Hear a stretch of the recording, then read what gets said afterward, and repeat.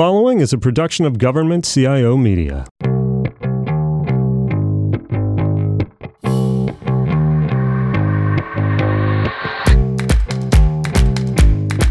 Welcome to this episode of Cybercast. I'm Kirsten Todd. And I'm Roger Cressy.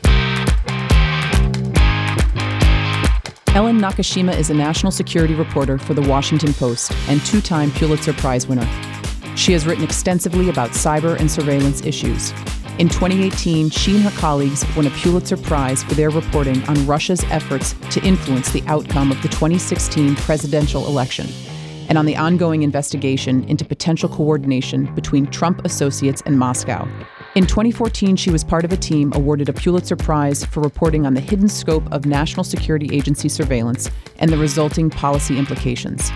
Since joining the Post in 1995, Ellen has also served as a Southeast Asia correspondent and covered the White House and Virginia state politics. Ellen, it's great to have you on the show. Thanks so much for being here. Through the years, Roger and I have each had thoughtful and provocative conversations with you, and we're looking forward to another one today.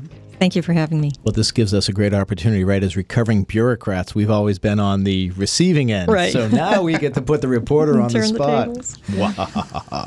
So we'll start with something obviously that's on everybody's mind, which is the role of Russia in our election infrastructure. And as we're looking and getting prepared for the 2018 midterm elections, what are you seeing right now in the run-up to November? So what we keep hearing from the senior security officials in the administration is that they're not seeing the same level of Russian aggression or targeting of the actual voter registration systems as in 2016. They have slightly less visibility into what's going on in social media, but we are seeing in recent days and weeks that companies from Facebook to Twitter and even Microsoft are reporting discoveries of fake accounts and of sites linked to either the Russian government or Russian troll farms, and they're taking them down. So there is a lot of activity from Russia-based, against some of these social media platforms and tech platforms. It's hard to know if Russia at this point is really going to attempt to interfere in the election in the way they did in 2016, 2 years ago. By this time, 2 years ago, they had already hacked and dumped out onto the internet through WikiLeaks thousands of emails that they had hacked from the Democratic National Committee. It could be that this year they're being stymied a little or are waiting, or maybe they're just not as interested in doing the same sorts of things against the parties in the midterms, but are still using the systems as a dry run to hone their skills in the lead up to 2020.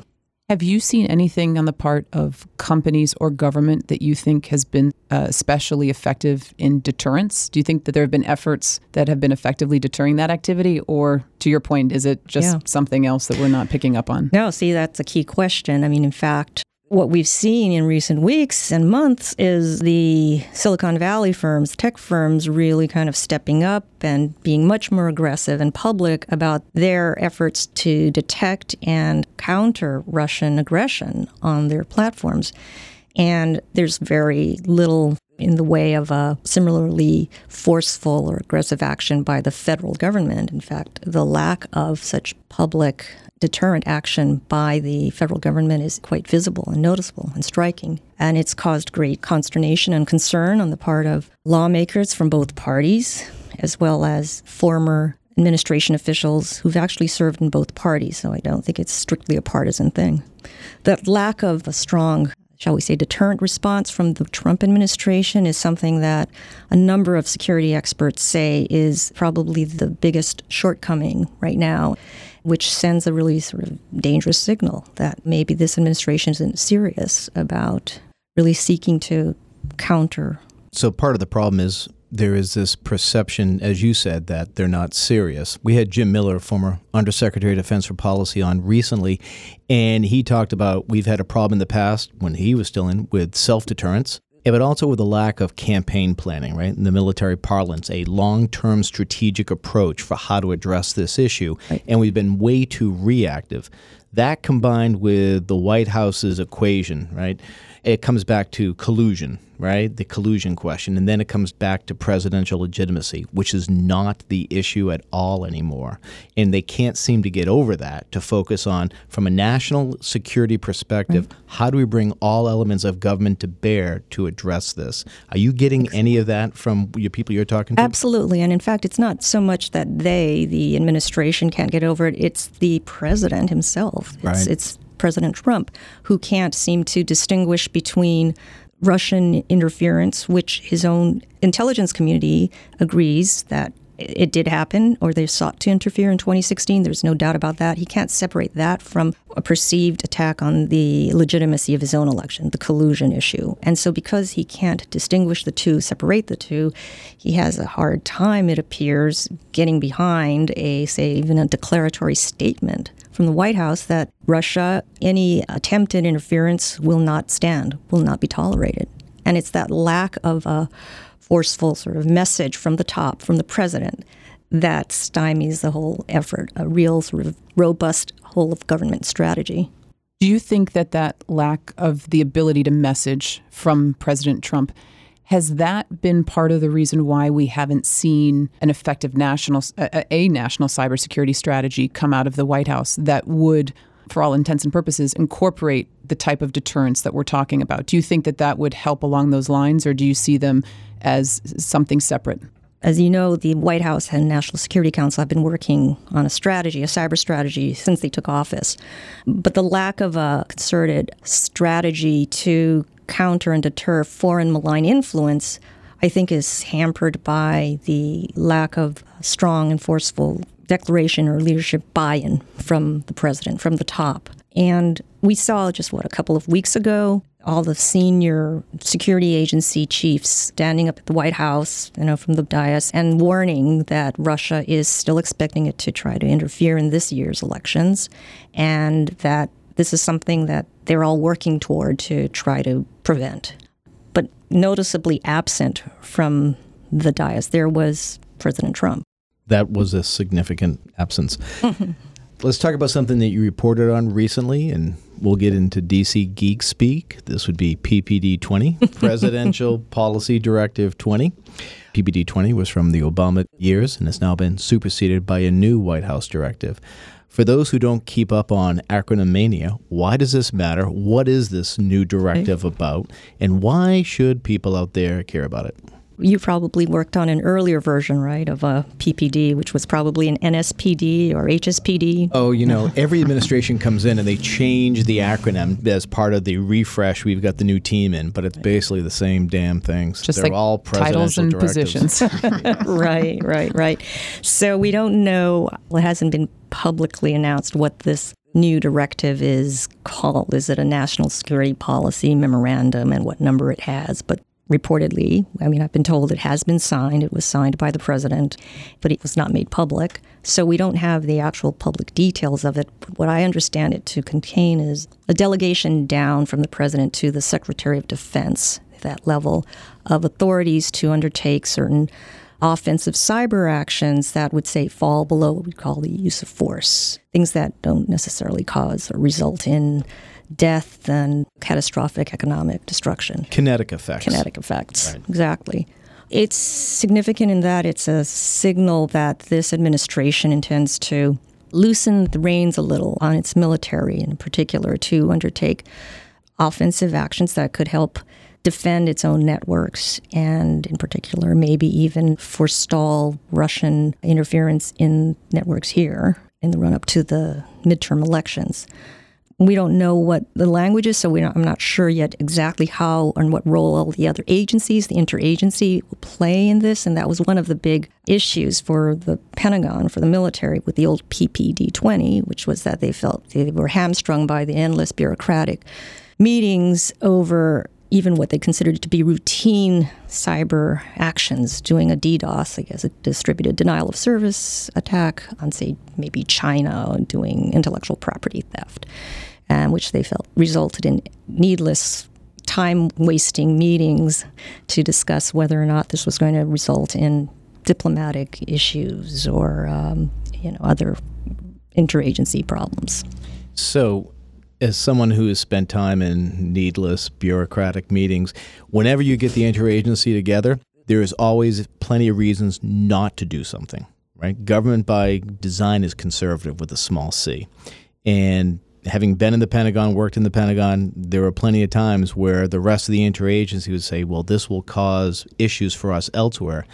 And that gets part to the self-deterrence problem. And I'm reading some of the reporting that came out after this and the concerns that former administration officials have raised. Well, this is going to be a lack of coordination now, and the Pentagon's going to go rogue. That, to me, is a way over rotation. I agree with you there. What we fail to do is the minimal level of actions to defend our networks, as you said. And anything that the Pentagon is doing in that category is not something that the State Department should have an issue about. And it's something that the NSC and the White House should say, that's part of our national cybersecurity strategy to defend our networks. Are you getting that at all from people? Yeah, that's generally the idea. I understand that the Pentagon is pleased with this new directive, and it's also sort of in keeping with this administration's general trend toward delegating more authority down to commanders in the field to undertake operations. So I think it's a general shift in attitude. We talk a lot about how we can bring together military and civilian capabilities on the part of government to work more effectively together. Do you see this as an opportunity for DoD and DHS to come together on cybersecurity? Is there anything that you've heard in this new directive that leans toward that collaboration and coordination? You know, I'm not sure. I know that this directive apparently applies to other agencies other than DoD, although the Pentagon is the main agency that it's aimed at. I just don't know yet what it entails. Stay tuned. We all wait patiently or impatiently. Let's talk a little bit about Silicon Valley and Washington, D.C. Social media is now, I believe, a critical infrastructure sector, however we define it. It impacts our national and our economic security, and we can start looking at the 2016 elections, although, more and more we can look beforehand to see the impact that it's having. And we had Mark Zuckerberg come to Washington, D.C. in March to talk about the role of Facebook specifically, but social media. And he even, threw out the R word. He said, let's talk about regulation. And it's not a call toward regulation, but clearly there is a need for government and this sector to work together more effectively. What do you think needs to be done for government and social media to work together? What should the outcome be right now, particularly in the short term to the run-up to the 2018 elections, but also 2020, but then just across the board in looking at our national and economic security? One thing that's really important to note is that when it comes to, for instance, foreign interference, like Russian interference in our democracy through the use of trolls or fake accounts getting onto platforms, the battleground is really in the private sector, on the networks of these firms in Silicon Valley, not the U.S. government networks. And these are platforms that U.S. law enforcement and intelligence agencies, by law, by design, by tradition, by value, don't have visibility into. We don't want the NSA sitting on Facebook's networks, right? So these private sector firms have to. It's their responsibility to really step up and take responsibility for the security of the data flowing through their platforms, to make sure that their users, their customers, are not exploited or targeted or influenced by malign actors overseas. And that's been the challenge here, right? Because if we sort of traditionally look to the federal government to say, how are you going to help us? Are you going to defend us? But the battleground is the private sector's networks.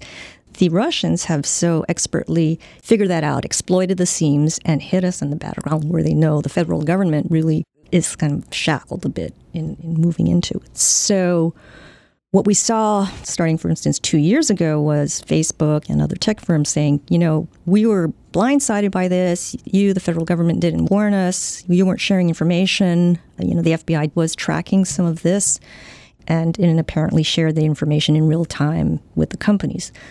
It's starting to get a little bit better, but it has to get a lot better.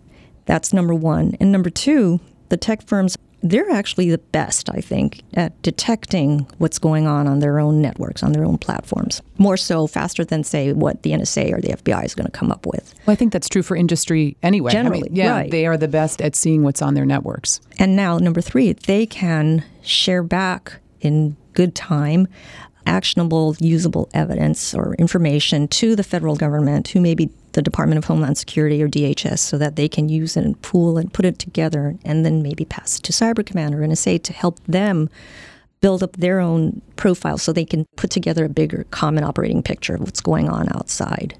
They look outwards into what's happening overseas. They know what's going on inside the U.S. They can put it together and have a bigger, better picture. But right now we don't have a reliable way, I guess, of putting that all together, all of that information into one place, analyzing it and acting on it. And it's how do you communicate? How does the government communicate nation-state activity effectively to the private sector? Because I know one thing that Facebook has said is, hey, if we knew, it wouldn't have taken us so long to actually address it. And I mean, there are different pieces to this, but the idea is what can be shared, when can it be shared, so that industry can actually respond effectively. And this is, while we're dealing with the current environment and the innovation of technology in the social media sector, it's an age-old problem. And we're still trying to figure out how to reconcile that. And this is where the role of DOD, the role of DHS is becoming more prominent to figure out how to aggregate all of that data. Yeah, very much so. And I think in May, these tech firms in Silicon Valley convened a meeting with the FBI and DHS for the first time to really kind of, in one place, discuss how they viewed the threat, the problem, what steps they each were taking, and where did they think they needed to go moving forward. It's a little analogous to terrorism in a pre-9/11 world, because we looked at the problem through a certain lens and we didn't think about how we could face it differently. And I think what 2016 taught us on social media as a critical infrastructure is that we have to look at this differently. And so we're now starting that process. I think the private sector and the social media companies have a responsibility that they're starting to finally acknowledge. And that might actually change. And I also think the government is starting to recognize this isn't about just identifying potential individuals who can be prosecuted, right? This is about a different type of intel sharing or information sharing. And this isn't something that some damn ISAC is going to solve. It is qualitatively different. And so we're making progress there, but the question is how much before 18 and certainly how much before 2020. And I'm hearing all sorts of ideas come up about what we need, because there's no one agency right now that exists whose mission is to counter foreign influence operations, this sort of hybrid threat. Different agencies have different pieces of it, but no one agency has it all. And so some say, well, we should have something like an NCTC maybe for the information operations problem. Or some say create a fusion center where you can have the different agencies together with representatives of the private sector sitting in the same place to combine their intelligence and threat information. You know what you're asking? You need a Y2K approach to this. Because much like Y2K, where we brought the government and the private sector together and it was a clock that was ticking, you have the same thing when it comes to elections. There is a deadline. You have to work together. You need that type of construct with a clock. And to do that, you need to have a sense of urgency, and you need the leadership from the top who's going to say, yes, this is a problem, we're going to tackle it. One thing that we've heard is the idea of task force, select committee, commission. It's this idea where you have a prioritized issue. It is a priority on the part of the president. You have funding and resources and a call to action and a confined period of time. And this is something that, we've heard from people within government as well as outside of government to focus on this one particular issue. When you talk about the May meeting with government and members of the tech industry, were there any outcomes to that or next steps or structures that people were proposing? There was sort of a general sense that this was worth following up on. And in fact, the tech firms are meeting again this Friday in San Francisco, but not without the DHS and FBI present. But it's going to be the tech firms meeting again to decide what next steps they want to take. Let's go back to the issue of the role of the military, right? In your reporting, you talk about how General Nakasone, who now runs the National Security Agency, wants to keep Cybercom and NSA together for an additional 2 years. Basically saying that Cybercom is still in its infancy and it's just not ready yet, I'll mix my metaphors here, to take the training wheels off and ride on its own. Do you see that there's a reluctance with NSA that has more to do about bureaucratics or really more about operational readiness that is behind this? And I think it also speaks to this other question of how are we going to use military-owned capabilities when it comes to critical infrastructure protection in this new era?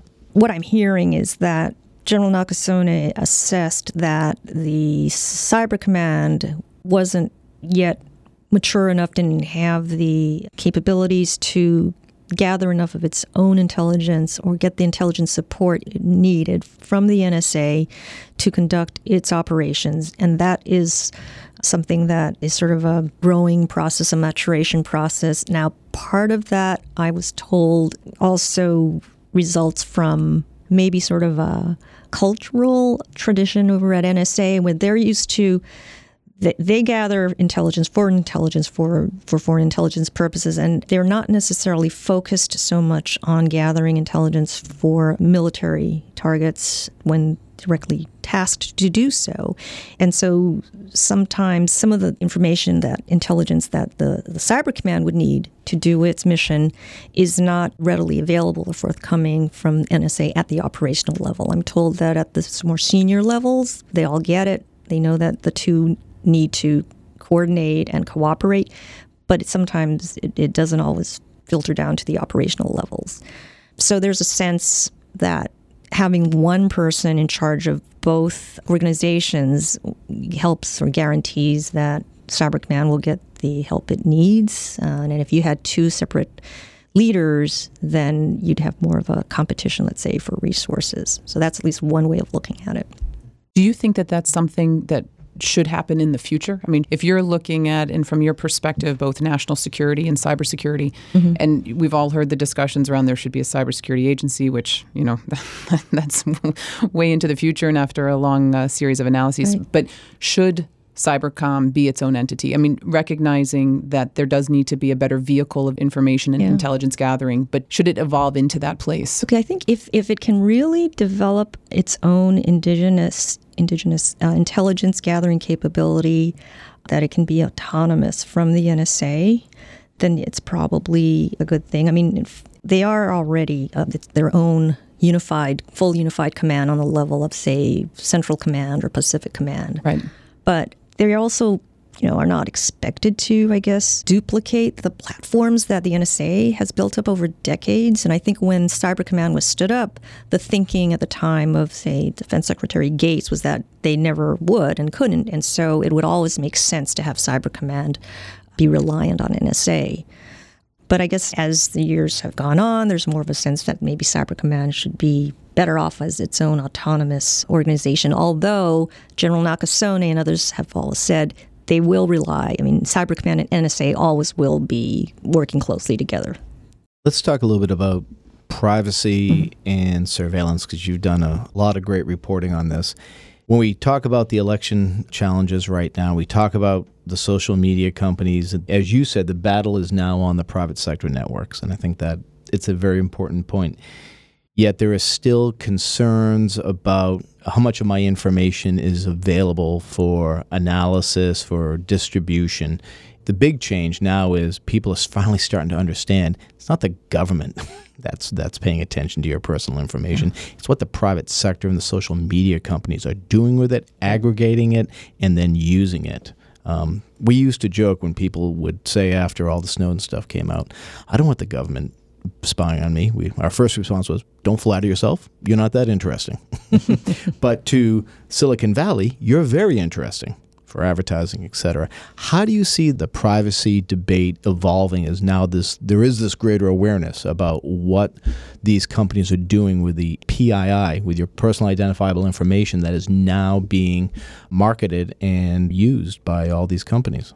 I think what's happening in Europe is also going to really affect what's happening here with their latest GDPR, which imposes some pretty stringent requirements on tech firms for what they can do with their data.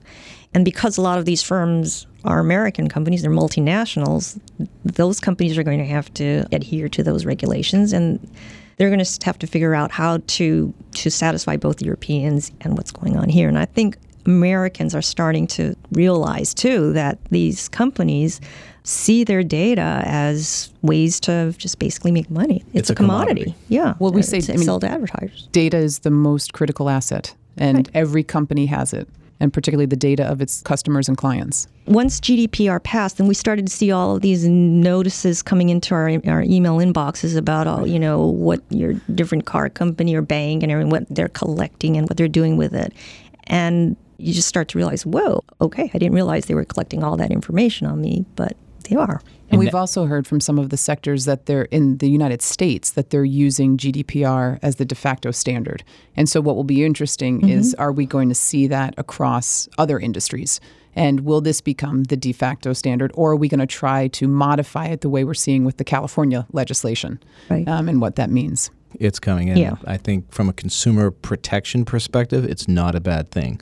I know a number of large corporations are having, daily aneurysms on this right now, but that's actually not a bad thing either. Yeah, I don't really want my phone tracking, every single place I go and having each app keep that location data when I'm sleeping or wherever I go, and then sending it to some advertiser. Coffee deal around the corner. And of course, once they collect it, then it becomes available to potentially the government if they should want to go after it with legal process. So that's the other danger of collecting all this information. And so this is about changing the conventional wisdom that government is not the issue here.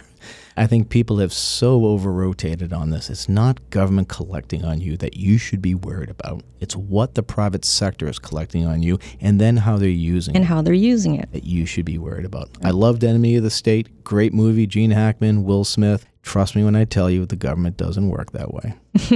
Well, and it's also that all of this data is being collected and none of it ever gets purged. And this was an issue that I was talking to about with the federal government's privacy officer a couple of years ago, that he did a couple of days where he went into agencies and said, you have got to get rid of data. I mean, the challenge with now having files electronically is you don't get them stacking up in your office, so you have to get rid of them, otherwise you can't walk in. We are collecting data both in government and much more so in private sector at rates never seen before, but we're not getting rid of any of it, even when it no longer is relevant. And so to your point about what gets collected on individuals, you now have this historical data that can start to look at patterns and behaviors that can then, get enough AI and you can figure out what comes in the future. And that's where I think a lot of the danger lies as well. Absolutely. Yeah. So you've been in this industry for quite a long time, and you've reported and have had the rigor and the diligence and the discipline from seeing it over a couple of decades. How has traditional reporting changed for you and in general in an era where we don't just have 24-hour news cycles by networks, but we have 24-hour news cycles by individuals on issues like national security, so individuals that don't necessarily have expertise, but they have access to the internet. How has your reporting changed, or what have you seen in this space? Apart from getting much less sleep now, it's especially in the last 2 years, there's just been, it seems, an explosion, a plethora of new sites, news sites and blogs and bloggers who are podcasts and, many legitimate, right? But then there are others who exist for maybe more propagandistic purposes or to really be provocative and not always vet the information they're putting out there. And that becomes a problem, kind of polluting, in a sense, the discourse, which has also given rise to another side industry of fact checkers and fact checking, because they now have plenty of material to go out and try to, truth squad. But it does make it difficult. I mean, it must be incredibly difficult for the average reader or viewer to sort through, because it's hard enough for us sometimes to figure out what is truth, what is real. And sometimes, when we even see tweets, we'll say, wait, is this a real tweet or is this a fake tweet that someone put out to trick us? You've just got to think about all these things now that you never really had to focus on so much in the past. And then the news cycle is relentless. It used to be maybe even only 10 years ago, you'd file a story, say by 5 o'clock, more or less, have it done, goes to the copy editor, you're done for the day, and the next day you come back and maybe you do a news story. These days, you could be expected to file a story at 8 in the morning and then update it at 9 or at noon because of the internet. You just don't have daily deadlines anymore. and our own editors are not as concerned about what's going into the actual hard news, dead tree copy version of the paper, but what's going up online, what's going to be on your phone. This cycle is very interesting because we are getting distracted by the tweets. We're getting distracted by, I had a conversation with a senior administration official. It was at the time when we were getting tweets about Hillary Clinton's book, and it was something that was irrelevant to national security. And he was saying, while the nation is putting above the fold stories about this tweet, there are major policies that we're developing and no one's paying attention to them. And because there is a little bit of the group think, so if I'm going to report on this, then somebody else is going to report on that. And meanwhile, we've got major, global policies being executed by the administration and just not having the discourse. It's not whether you agree or disagree, but we're not actually having the discourse on the substance. We're having much more discourse on what I'll call the peripheral and the entertainment. The politics and the appearance, and oh my God, the president just tweeted this from his helicopter as he's going off to Bedminster. So that's something that's very, very different. When this administration first took office, President Trump started tweeting. We thought, for the first few months anyway, we thought, wow, and we have access. Yeah, and I remember some of these tweets becoming huge front page stories. I'm covering one of his tweets about accusing the Obama administration or President Obama of wiretapping Trump Tower and, early on a Saturday morning or something at 5 a.m. and having to rush out and do a story. And I thought, surely this is going to end. He can't keep this pace up, and we're not going to be doing this day in and day out. But no, the pace continues. These tweets continue. And, he continues to make policy announcements, news announcements, that he's letting someone go by tweet. That's a new norm.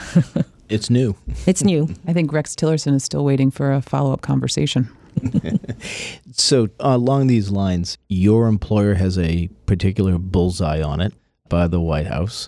Part of it has to do with the president's view of the traditional media and how he uses that view to advance his own agenda. I think most people in D.C. now understand there is a method to his madness on this. And you have a unique challenge.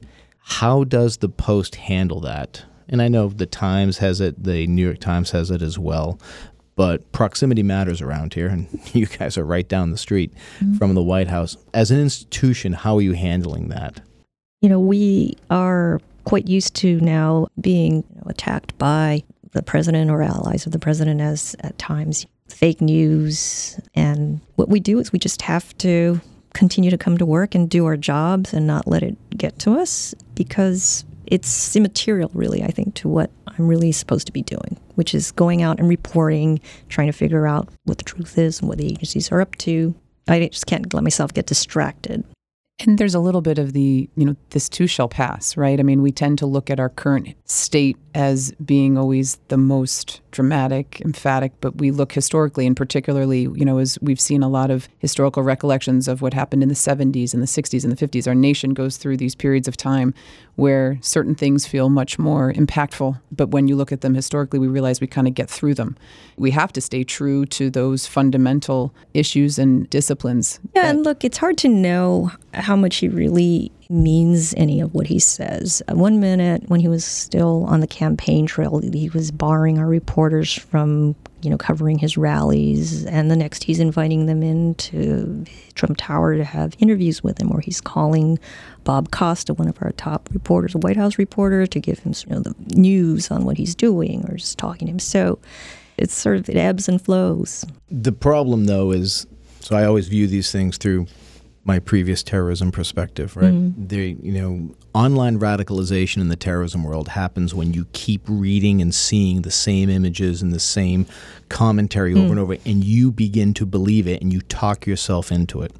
And what we're seeing now is the attack on legitimate press is creating a similar type of radicalization in some segments of our society who are predisposed to not trust the traditional media. And there is this real growing concern, I feel, that people might decide to go over the edge on it. And I think this is where the administration doesn't truly appreciate the potential collateral damage of what I agree with. He is using it for political administration advantage and manipulation. In some respects, that's no different than what other presidents have done using different medium. But there is a very real risk here, and that, I think, is something that has to be paid attention to. That's absolutely right. I agree with you there. So we will continue to trust your reporting. We may not agree with everything that is reported, but we always know that it's accurate and that it's based on fact. And Ellen, we really want to thank you for coming in, and we wish you continued support, because we will be reading and we will always be supporting what you and your colleagues are doing out there. So Ellen, in addition to your byline, how else can viewers and listeners find you? Follow me on Twitter at Nakashima E. It's been a real pleasure having you on Cybercast. Thanks. We'll have you back. Definitely. Thanks, Ellen. Cybercast can be found on the Government CIO Media website and on Apple Podcasts. Feel free to rate us on Apple Podcasts. Thanks for listening to this episode of Cybercast. We hope you enjoyed the show.